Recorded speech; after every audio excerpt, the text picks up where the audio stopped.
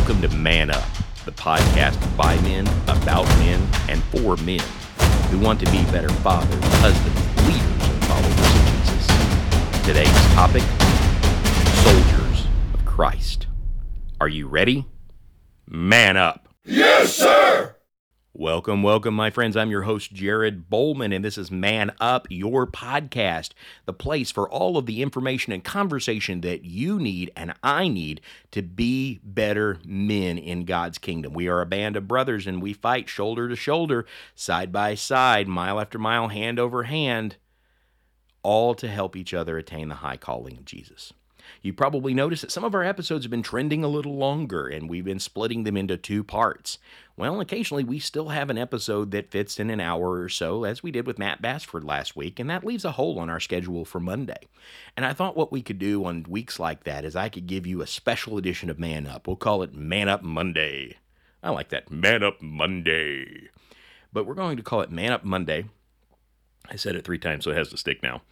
But we're going to call it that, and we're going to use it as a short devotional for you and I to talk about things that really matter. No guests, just you and I. So when you hear that it's a Man Up Monday, you know what that means. And today we're going to talk about being soldiers of Christ and what that really means. And I'm thinking about a couple of passages right now. One of those would have to be 2 Timothy chapter 2, where Paul, writing to Timothy in verse 1, says, "You therefore, my son, be strong in the grace that is in Christ Jesus.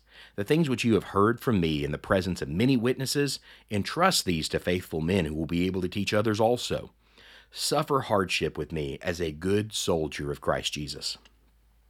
No soldier in active service entangles himself in the affairs of everyday life, so that he may please the one who enlisted him as a soldier."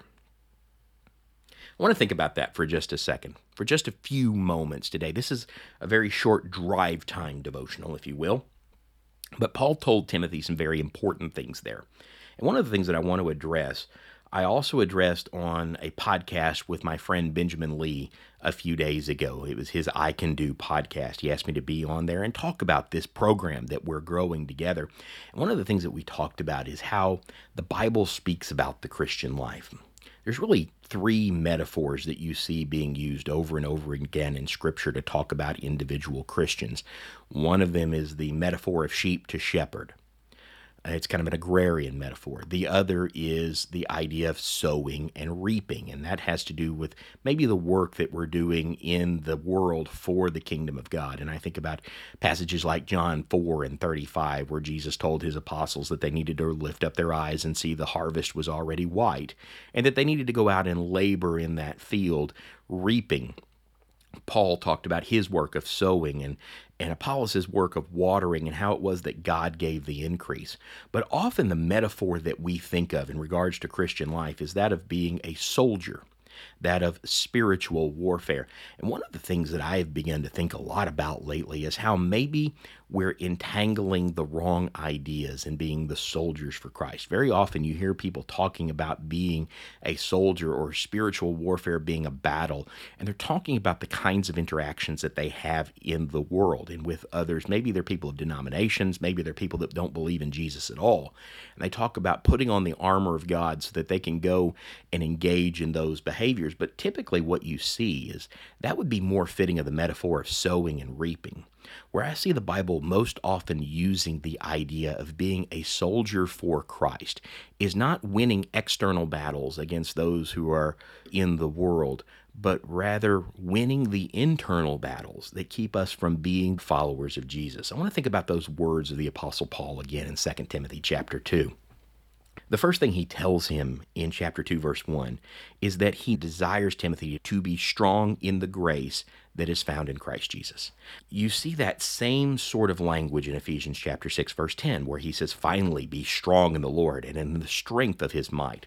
The first thing that a soldier of Christ is going to recognize is that his strength is not his own, that we are what we are by the grace of God, that God allows us to become his children, and we are not going to engage in enough spiritual warfare that by our merit we have become children of God, but it is the grace of God that allows us to participate in this army that we've been called to be soldiers in.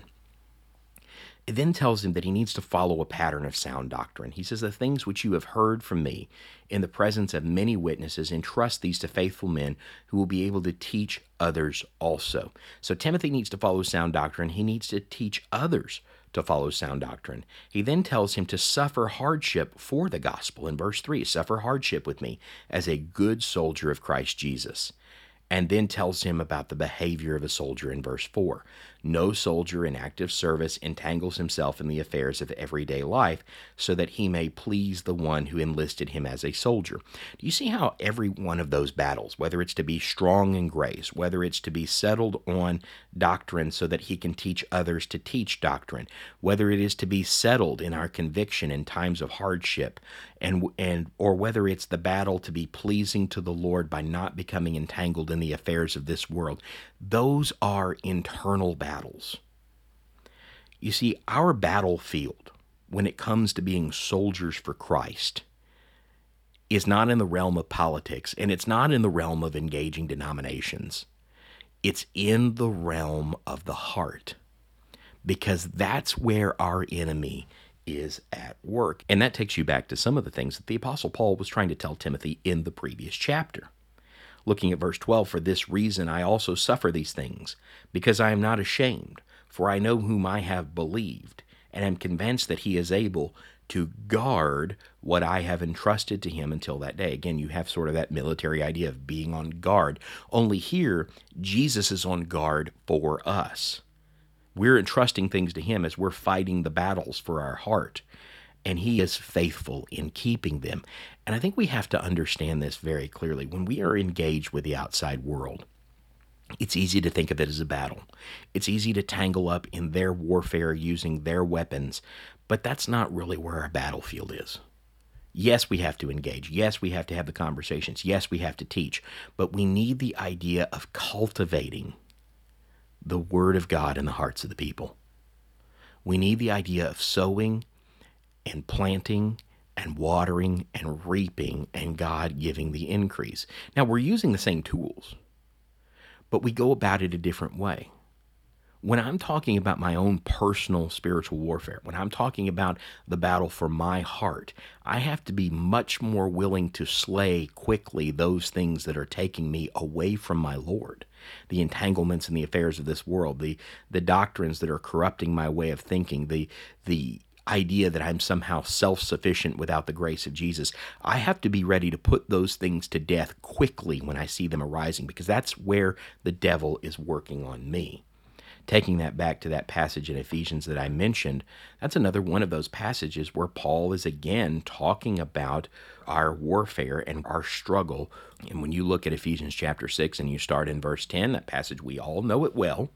"Finally, be strong in the Lord and in the strength of his might, and put on the full armor of God, that you may be able to stand firm against the schemes of the devil. For our struggle is not against flesh and blood." Too often I think we treat our struggle as if it's against flesh and blood. "But against the rulers, against the powers, against the world forces of darkness, against the spiritual forces of wickedness in the heavenly places. Therefore, take up the full armor of God, so that you will be able to resist in the evil day, and having done everything to stand firm. Stand firm, therefore, having girded your loins with truth, having put on the breastplate of righteousness, having shod your feet with the preparation of the gospel of peace, in addition to all, taking up the shield of faith, with which you will be able to extinguish the flaming arrows of the evil one, and the helmet of salvation and the sword of the Spirit, which is the word of God. With all prayer and petition, pray at all times in the Spirit, and with this in view, be on the alert with all perseverance and petition for all the saints." I want you to think about what he was talking about there. He wasn't talking about engaging in physical battles or battles of culture. He was talking about battling the influence of Satan, and particularly those spiritual influences that come at us like flaming arrows. We are the battlefield. And you know, brothers, until we really get clear on this idea that the battle that we're fighting is not in the hearts of others, it's in our own hearts, we are open to attack. We need to understand that our enemy is prowling around like a roaring lion. That's what Peter tells us in 1 Peter chapter 5. He's looking for the one who is not on the alert spiritually. He wants to devour him. But we also need to understand that our God has equipped us to win every battle. Our God has prepared us with truth and righteousness and the gospel and faith and the word and salvation to withstand the things that the devil is trying to do to pull us down. And what that means is you and I don't get to go on spiritual autopilot. We don't get to look at this warfare as a battle that we fight with other people, but rather it is my daily struggle against myself. It is the daily struggle to say, it is not I who lives, but Christ lives in me. And I was thinking about our recent conversation with Chris Emerson, and he was talking about the idea of essentialism. That he made the suggestion, when you feel like you don't have time to be the husband, the father, and I would add to that the soldier that we need to be, one of the things that we need to do very quickly is decide what's important and what's not. And he gave this example. You take a sheet of paper, you draw 3 lines on it.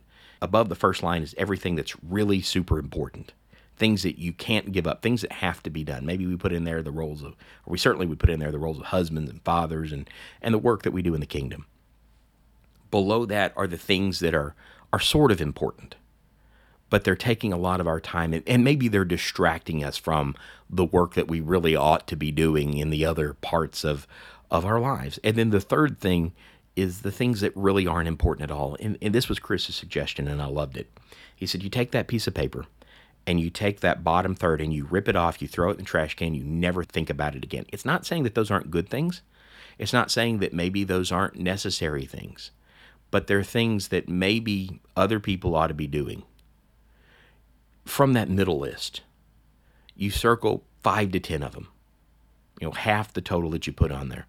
These are important things, but they are not the most important things. And you allow those to exist. The rest of them, you find a different way to get them done. But you put all of your attention on the things that are truly, truly important. And then it clarifies who you need to be. And I would say that that's exactly what we need to be doing in our spiritual struggles. We need to set what's really important. What are the roles that define us? Well, I'm a child of my God. Then do the things that a child of God would do. I'm a follower of Jesus. Then follow Jesus. I'm a husband to my wife, then study what the Bible says about being a good husband and put it into practice. Don't let that become a second-tier relationship, and don't say, well, I don't have time to be the good husband because I'm busy with this other thing that's actually down on the lower tier. I need to be a good father to my child. Great. Focus on it. I need to be a good brother to my fellow brothers and sisters in Christ. Then make that a priority. Because too often what happens is we take the things that we say that are priorities and we don't live according to them, and that's where our life begins to feel out of balance. That's where we begin to lose these spiritual struggles. We don't make the time for what's important because we're convinced that everything is important. And until we prioritize God and His kingdom and the roles that we can fill in that kingdom, we're going to constantly have these kinds of struggles. When Paul talked about being a soldier of Christ, he said our aim is to please the one that has enlisted us. And that's where our focus needs to be. That means we need to be abundantly clear on what really pleases the one who enlisted us. And I think Paul tells us what really pleases him. When you look at 2 Timothy chapter 4, and you see that warning to Timothy that he needs to be doing the work of the evangelist. He needs to become the thing that his brethren need. And then he tells him this, I am being poured out in verse 6 as a drink offering. The time of my departure has come. I fought the good fight. I finished the course and I kept the faith. In the future there's laid up for me the crown of righteousness, which the Lord, the righteous judge, will award to me on that day. And not only to me, but also who have loved his appearing.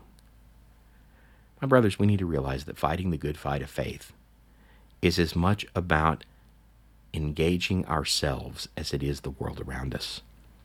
Finishing our course and keeping our faith is rewarded with Jesus giving us the crown of righteousness, not because we've earned it, but because that is the extension of His grace to us. We need to be sober about these things. We need to be willing to do the hard things. But we need to remember that we are engaged in the fight of our lives against an enemy that will devour us if we let him. We need to hold each other up, strengthen each other, encourage each other, because that's what soldiers do. Till I see you next time, I'm your host, Jared Bowman. Have a good day. God bless. And man up.